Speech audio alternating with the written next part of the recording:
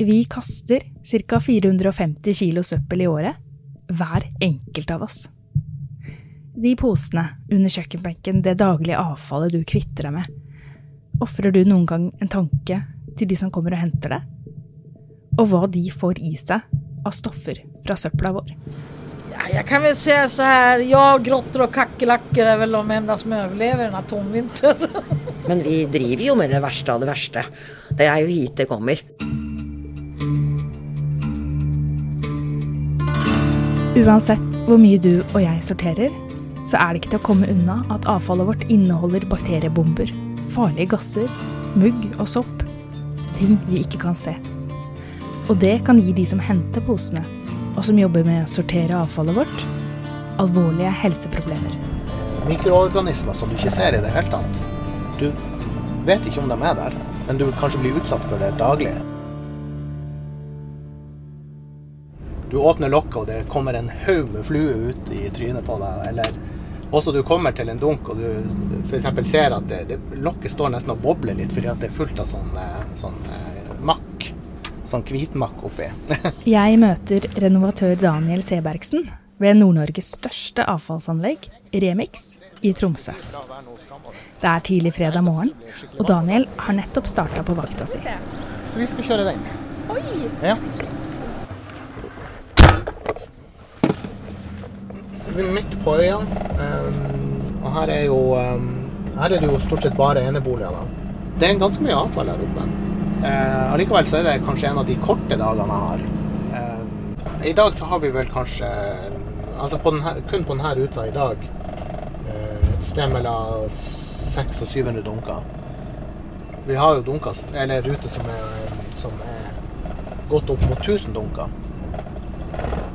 Daniel kjører en såkalt sidelaster. Det ser ut som en liten lastebil med en stor mekanisk arm på siden, som tar tak i dunken og elegant tømmer innholdet inn i bilen. Daniel styrer hele prosessen ved hjelp av en liten spak med høyre hånd.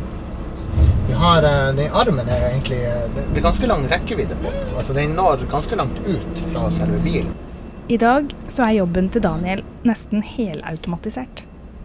Men slik var ikke bransjen da han startet som renovatør rett etter videregående på 90-tallet. I 97, det var da Tromsø kommune innførte kildesortering, den første delen av kildesortering. Og da ble det bestemt at vi skulle ta ut matavfallet. Det skulle tømmes hver 14. dag. Og abonnenter fikk ut en liten dunk. Og så var de posene som de skulle sortere det her i, det var poser som var laget noe sånn maisopplegg, sånn at det skulle være nedbrytbart det også. Så vi satte dem jo på den her løftekammen bake, og de bilene var jo så gamle at det var jo med spaker for å sånn opp og ned og alt det der. Og det tok veldig lang tid. Vi kom oss ikke igjen av dagen sånn som vi gjorde før, når vi bare hadde alt i en sekk. Så det vi begynte å gjøre da, var jo rett og slett å ta disse dunkene og så bare tømme dem for hånd i bilen. Og det er klart, en sånn full dunk, det er jo på 140 liter, den kan jo fort veie en god del kilo, så det ble jo noe slitasje på armer og sånne ting. Men i tillegg til en fysisk krevende jobb, så begynte renovatørene å merke at de var i kontakt med husholdningsavfallet på en ny måte. De sto veldig tett oppi det. Og så begynte man jo å stille litt spørsmål om hva er det vi står bak i? Altså all den osen og alt det her som kommer opp, hva er det her? Er det farlige sånne sporstoffer og sopp og alt mulig sånt? Og da ble jo bedriftshelsetjenesten koblet på. Og den kom jo med sånne apparater som vi fikk festet på oss, som skulle måle verdier av ting. Men i og med at man ikke hadde gjort det her før, så visste man egentlig ikke hva man fikk inn data på noe, men man visste ikke hva man skulle bruke det til. Så det var litt sånn, ja, vi ser det er mye data og høye verdier av nå, men vi vet ikke om det er skadelig eller ikke. I dag er renovatørene langt mindre eksponert, forklarer Daniel, særlig fordi de ikke lenger står bak på bilen, slik de gjorde før. Men renovasjonsbransjen er kompleks. Det er ikke bare å hente avfallet, det skal også sorteres og gjenvinnes. Og det er fortsatt mange eksempler på at renovatøren er utsatt for stoffer i lufta. Sånn som returstasjonen som vi har, der har de jo hatt problem med støv. Særlig det her med finstøv som du får fra oppkverna material. Hvis vindretningen står en spesiell vei, og det blåser fra den her kverna dungen med flis, så blåser det bort på de som står borte på returstasjonen. Og de står jo da i mye sånn finstøv som kommer ifra det her. Og det kan jo være alt ifra trevirke som inneholder kjemikalier, som blir blåst av gårde. Også de som jobber inne i sorteringshallen også, i den grovsorteringshallen, der har det også vært mye støvplager. Og bedriftshelsetjenesten har jo vært på ballen der og sett på hva kan vi gjøre. For der ser du på sommeren, når du får sola fra utsida, og du står på utsida av bygget og sola lyser inn der, så ser du bare en vegg med støv. Og da tenker jeg at ok, det er folk som er inne og jobber der. Det kan ikke være bra. Selv om Daniel sitter mest inne i bilen når han jobber, så er han likevel eksponert for ting i lufta. Som for eksempel når han må vaske bilen. Og vi hadde jo bedriftshelsetjenesten her tidlig en gang på en befaring der han var inne og så. Og den konkluderte med jo at vaskehallen er jo egentlig for liten sånn. Det er egentlig ikke en egnet vaskehall. Så når man bruker høytrykksspyler spesielt, da, så virvler det opp mye av de mikroorganismene. Og det er ikke helt heldig. Men det man kan gjøre er jo selvfølgelig å kle på seg full verneutstyr og dress og maske sånn for å... Ja, for dere har det? Ja, vi har tilgang til det. Men det blir veldig mye styr å skal hive det på seg for å vaske en bil. Så mange velger jo da heller kanskje å la være å gjøre det. Og det er også litt sånn, det er ikke helt optimalt, fordi at ofte så er det kanskje litt søl på det gulvet der vi er og tømmer, og så går vi rundt og trør i det, og får det under skoen. Så går du inn og setter deg i bilen igjen, så du vet jo ikke hva du har trødd i og sånt, og kan det også når det tørker begynner å virvles rundt omkring. Så hva vet vi da? Hvor farlig er det egentlig å puste inn mikroorganismer fra søpla vår, ting vi ikke kan se? Det er en forskergruppe ved STAMI, Statens arbeidsmiljøinstitutt, i gang med å se på nå. Vi har hatt prosjekt tidligere der vi har sett på metaller og løsningsmidler, og vi har sett på mye annet, men det som gikk igjen fra de tidligere prosjektene var egentlig at det var den mikrobiologiske eksponeringen som var gjennomgående kanskje litt høyere. Pål Graff, han forsker på hva renovatører er utsatt for når de håndterer ting som du og jeg kaster. Og i en fersk rapport konkluderer han med at renovatører de er utsatt for høye nivåer av sopp, mugg og bakterier. Siden man vet at det kan påvirke luftveiene da, eller kroppen. Både at man kan bli syk, at man kan bli smittet av bakterier hvis det er magesyke eller bakterier eller noe sånt, at man kan faktisk få den sykdommen av bakteriene, men også det at bare om det er mye bakterier, så reagerer kroppen på at det er bakterier, da. Så kan man på en måte få en reaksjon i kroppen bare for at det er mye bakterier. Eller noe vi også måler mye, det er jo molekyler som sitter i veggene på bakterier. Og det er ting som kroppen har lært seg å kjenne igjen som en del av immunforsvaret vårt. Men er det da mye bakterierester, så reagerer jo kroppen på disse stoffene og kan starte en inflammasjon i kroppen. Mikroorganismer kan føre til typiske problemer som øyeinfeksjoner, allergi, mage- og tarmproblemer og hoste. Men over tid kan det gi mer kroniske og alvorlige sykdommer, forklarer forskeren. I det prosjektet her så gjør vi bare undersøkelsene her og nå. Hvis man skulle være sikker på hvilken effekt dette vil ha på tid, så er det jo nødvendig i så fall å følge opp det samme gruppen 20 år frem i tid, og se hvordan det ser ut da. Men fra lignende eksponeringer med andre arbeidsplasser, så har man jo sett at eksponering for rester fra celleveggene, eller bakterieveggene til cellene, det er endotoksiner da, som sitter i celleveggene til bakterier, at det kan gi redusert lungefunksjon om man har en eksponering over tid. Så har man ingen grenseverdi, men man har en anbefalt verdi at man ikke bør overstige det som heter 90 endotoksinenheter. Men på noen anleggene fant jo flere tusen endotoksinenheter, så er på en måte mange ganger høyere enn det disse verdiene er. Da. Og det er jo blant det høyere som jeg kanskje har sett i arbeidslivet noen steder. Til tross for at det har blitt gjort mange tiltak opp gjennom åra for å begrense hva renovatører er utsatt for, blant annet gjennom strenge krav fra Arbeidstilsynet, så er det mye som gjenstår når det kommer til å vite hva posene våre under kjøkkenbenken faktisk skiller ut av mikroorganismer, forklarer forskeren. Grenseverdiene eller regelverket for hva man får eksponeres på arbeidsplassen, det er ikke kommet like langt på mikroorganismer. Det er jo, Arbeidstilsynet har jo mange retningslinjer for hva man får eksponeres på i sin jobb, da, om det er hvor mye løsningsmiddel det er, eller hvor mye støv det er og sånt. Men når det gjelder mikroorganismer, der har man ikke kommet like langt i å definere kanskje hvor mye som er farlig, hvor mye kan man eksponeres for man blir syk, eller er alle bakterier like farlige, eller er det noen farligere enn andre? Så det er også litt derfor vi har fokusert vår forskning nå der, da, for å prøve å bli litt klokere med hvordan man eventuelt skal kunne regulere eksponeringer for bakterier og sopp. Yes, da går vi.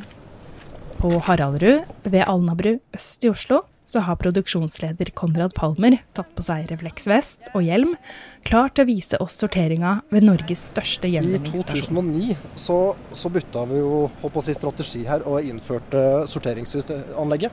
På Haraldrud så samler de inn husholdningsavfall fra hele Oslos befolkning. Det er søppel fra over 600 000 mennesker. Du hører ikke helt det siste ordet der, men det Konrad sier, det er at nå kommer det til å lukte litt.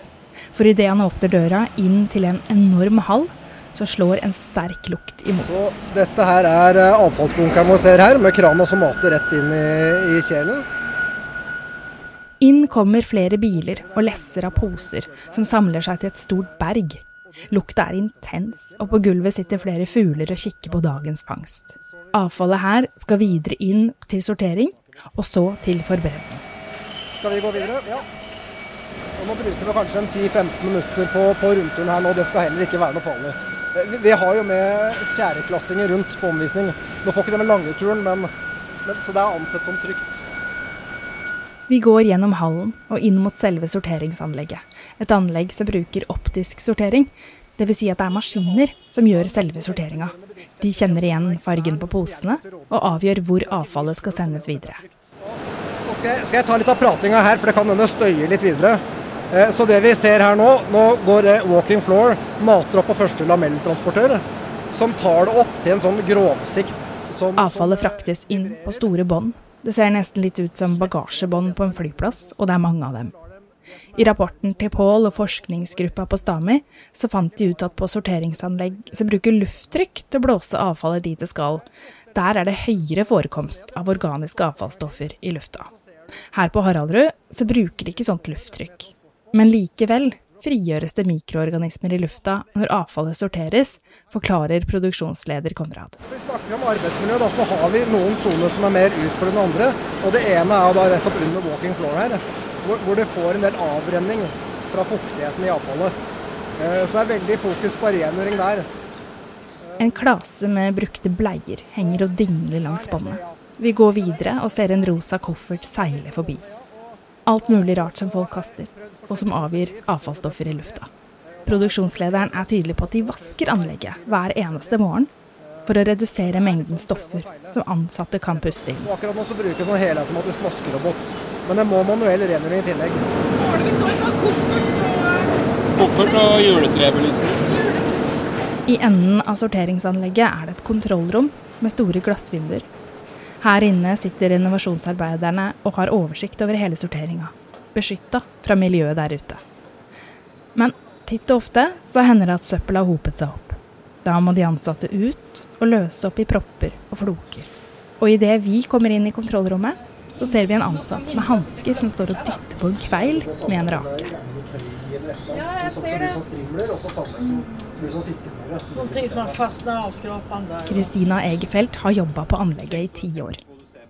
Hun forteller at renovatørene for det meste ikke er i kontakt med avfallet, men at det fortsatt er mange arbeidsoppgaver, som vask og vedlikehold, der de risikerer å bli eksponert for stoffer i lufta. Man vet aldrig vad som kommer in. Men det ska ju komma hushållsavfall, så det ska det göra, men mycket annat som slinker in också. Det luktar ju. Tenker du på det på lufta? Nej, jag är van vid det. Jag är van vid det här. Ja, så att jag från starten, ja det var ju Ena sekunden så kunde det lukta nybakade kanelbollar. Bara för att 2 sekunder senare lukta surmjölk. Alla lukterna finns. Det hender en sjelden gang at ansatte får salmonella, forklarer Kristina. Hun vet ikke om noen som har blitt langtidssyke av å jobbe på anlegget. Men, som hun sier, Ja, jag kan väl säga så här, jag, grottor och kackelacker är väl de enda som överlever den här tonvinter. Men efter du har varit här några år så är det ingenting som biter längre. Så då vet du klarar den här tonvinter. Først er det greit å vaske hendene før vi går ut, tenker jeg. Ja. For sin egen del. Generelt. Det er produksjonssted, og det er mye bakterier. Det er fortsatt matavfall vi driver med. Det er vanskelig å komme unna det.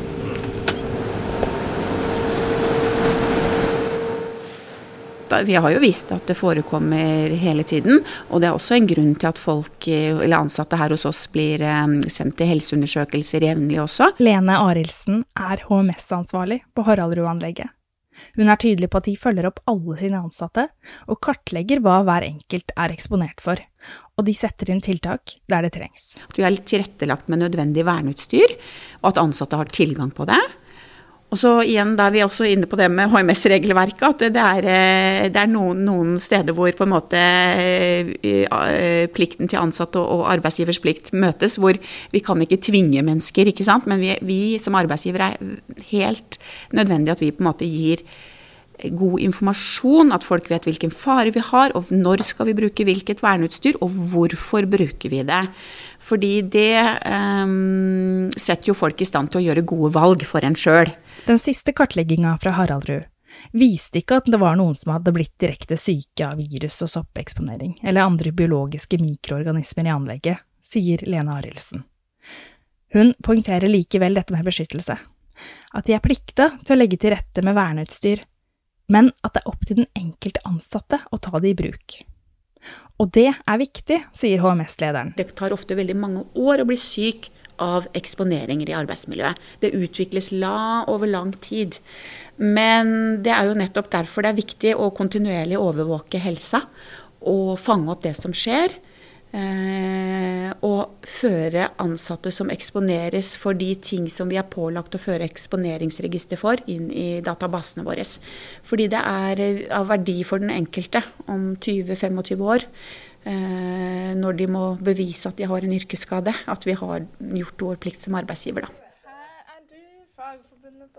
En etasje ned fra HMS-avdelingen, inne på Haraldrud, så sitter Anne Sandborg, som er hovedtillitsvalgt for Fagforbundet i Gjenvinnings- og renovasjonsetaten. Men vi driver jo med det verste av det verste.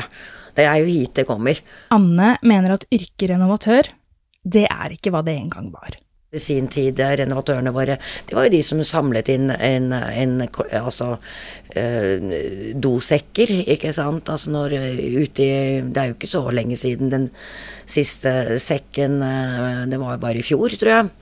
Det var jo helt vanlig. Jeg for eksempel har jo vokst opp med sånn felles utedo med sånne doposer på Vålerenga. Og så kom det da, ikke sant, nattmenn kalte man dem før. Så kom de da gjerne på natta da og tømte disse dosekkene da. Og de skulle jo, også det er en grunn til at det hetes nattmenn da. Det var jo for at det ikke skal synes og ikke skulle liksom luktes eller høres, for at du kan jo tenke deg at det antagelig lukta de også, ikke sant. Så, og sånn har det jo vært også ved å jobbe på forbrenning og så videre, at det er jo sett på det som det laveste av det laveste status i yrkesverdenen antagelig. Men man skal vite det at her er det mye yrkesstolthet, og som sagt det er her i avfallshåndteringa vi ser fremtiden. Men en fornyet status til tross, renovatør er fortsatt et utsatt yrke, mener hovedtillitsvalgt Anne. Sånn som bakterier og sopp og... Du ser det jo ikke før det er for sent. Og her er det jo masse av det, du kan jo bare se, du har jo vært på anlegg, du kan jo se hva som gror, som liker seg der. Det er jo det er omtrent alt, du. Men altså, vi har jo nå bedriftshelsetjenesten inne og foretar målinger hele tiden. Det snakket kanskje også Lene litt om. Så vi prøver å ha veldig fokus på det, og ha HMS-runder, og prøver å gni dette her inn på en måte i arbeidshverdagen til folk. Slik at det skal hele tiden ha et sånt fokus, det første de skal tenke, ikke sant? Hva det jeg får i meg nå, får jeg barn etterpå? Kommer jeg til å leve lenger enn pensjonsalder? For det viser seg jo det at de ikke de som står lengst, lever lengst altså, for å si det sånn. Det jo neppe de som nyter godt av pensjonspenga. Det jo, hvis den blir for høy etter 70 år, så det jo ikke de som kan nyte godt av den. Tilbake i Tromsø renovatør Daniel snart ferdig med å hente inn første lass med avfall. Før så, altså, da var det jo, som sagt, fra å være søppel til å bli avfall, så var det liksom, da var det bare søppel, da var det bare noe som folk ville bli kvitt. Det ble hevet i en sekk og komprimert inn og kjørt og dosa ned på en fylling. Mens at nå, som sagt, så det jo mer ting, hver avfallsting nesten en ressurs. Vi ser på avfallet på en ny måte. Men renovatøren som hjemme hos deg, og som henter det du kaster og sorterer, og hva han utsettes for i sin jobb, det tenker vi kanskje ikke så mye over, tror Daniel. Du vet når du har tømmedag, du setter frem dunken din, du kommer hjem og den tom. Og du tenker ikke noe mer over det. Men hvis du plutselig merker at hei, jeg kommer hjem og så søppeldunken full, eller hva har skjedd? Da begynner man virkelig å bli sånn, Men ellers det en sånn tjeneste som, jeg skal ikke si at folk tar den for gitt, men at det skjer bare. Man vet jo at brandmenn, de har jo hatt sin tørn der at i mange år så sto de i masse giftig røyk og sånne ting, og det gjorde at man utviklet kreft senere i livet. Så hva vi har stått og pustet inn i flere år, det egentlig uvisst. Men vi har jo godt samarbeid med bedriftshelsetjenesten, der vi inne til sånn helsesjekk og sånne ting, og foretar en god screening av de som ansatt hos oss. Så skulle det dukke opp noe der, så kan det jo være det at man får det avdekt før det blir alvor. Sånn.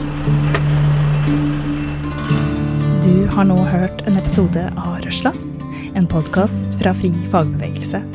Den laget av meg, Ida Bing. Musikken vår laget av David Arsøk Ramani og Hans Kristen Hyrve. Og det Tore Rystadsnes som ansvarlig redaktør. Og du, likte du det du hørte, så blir vi veldig glade hvis du anbefaler oss videre til en venn eller en kollega.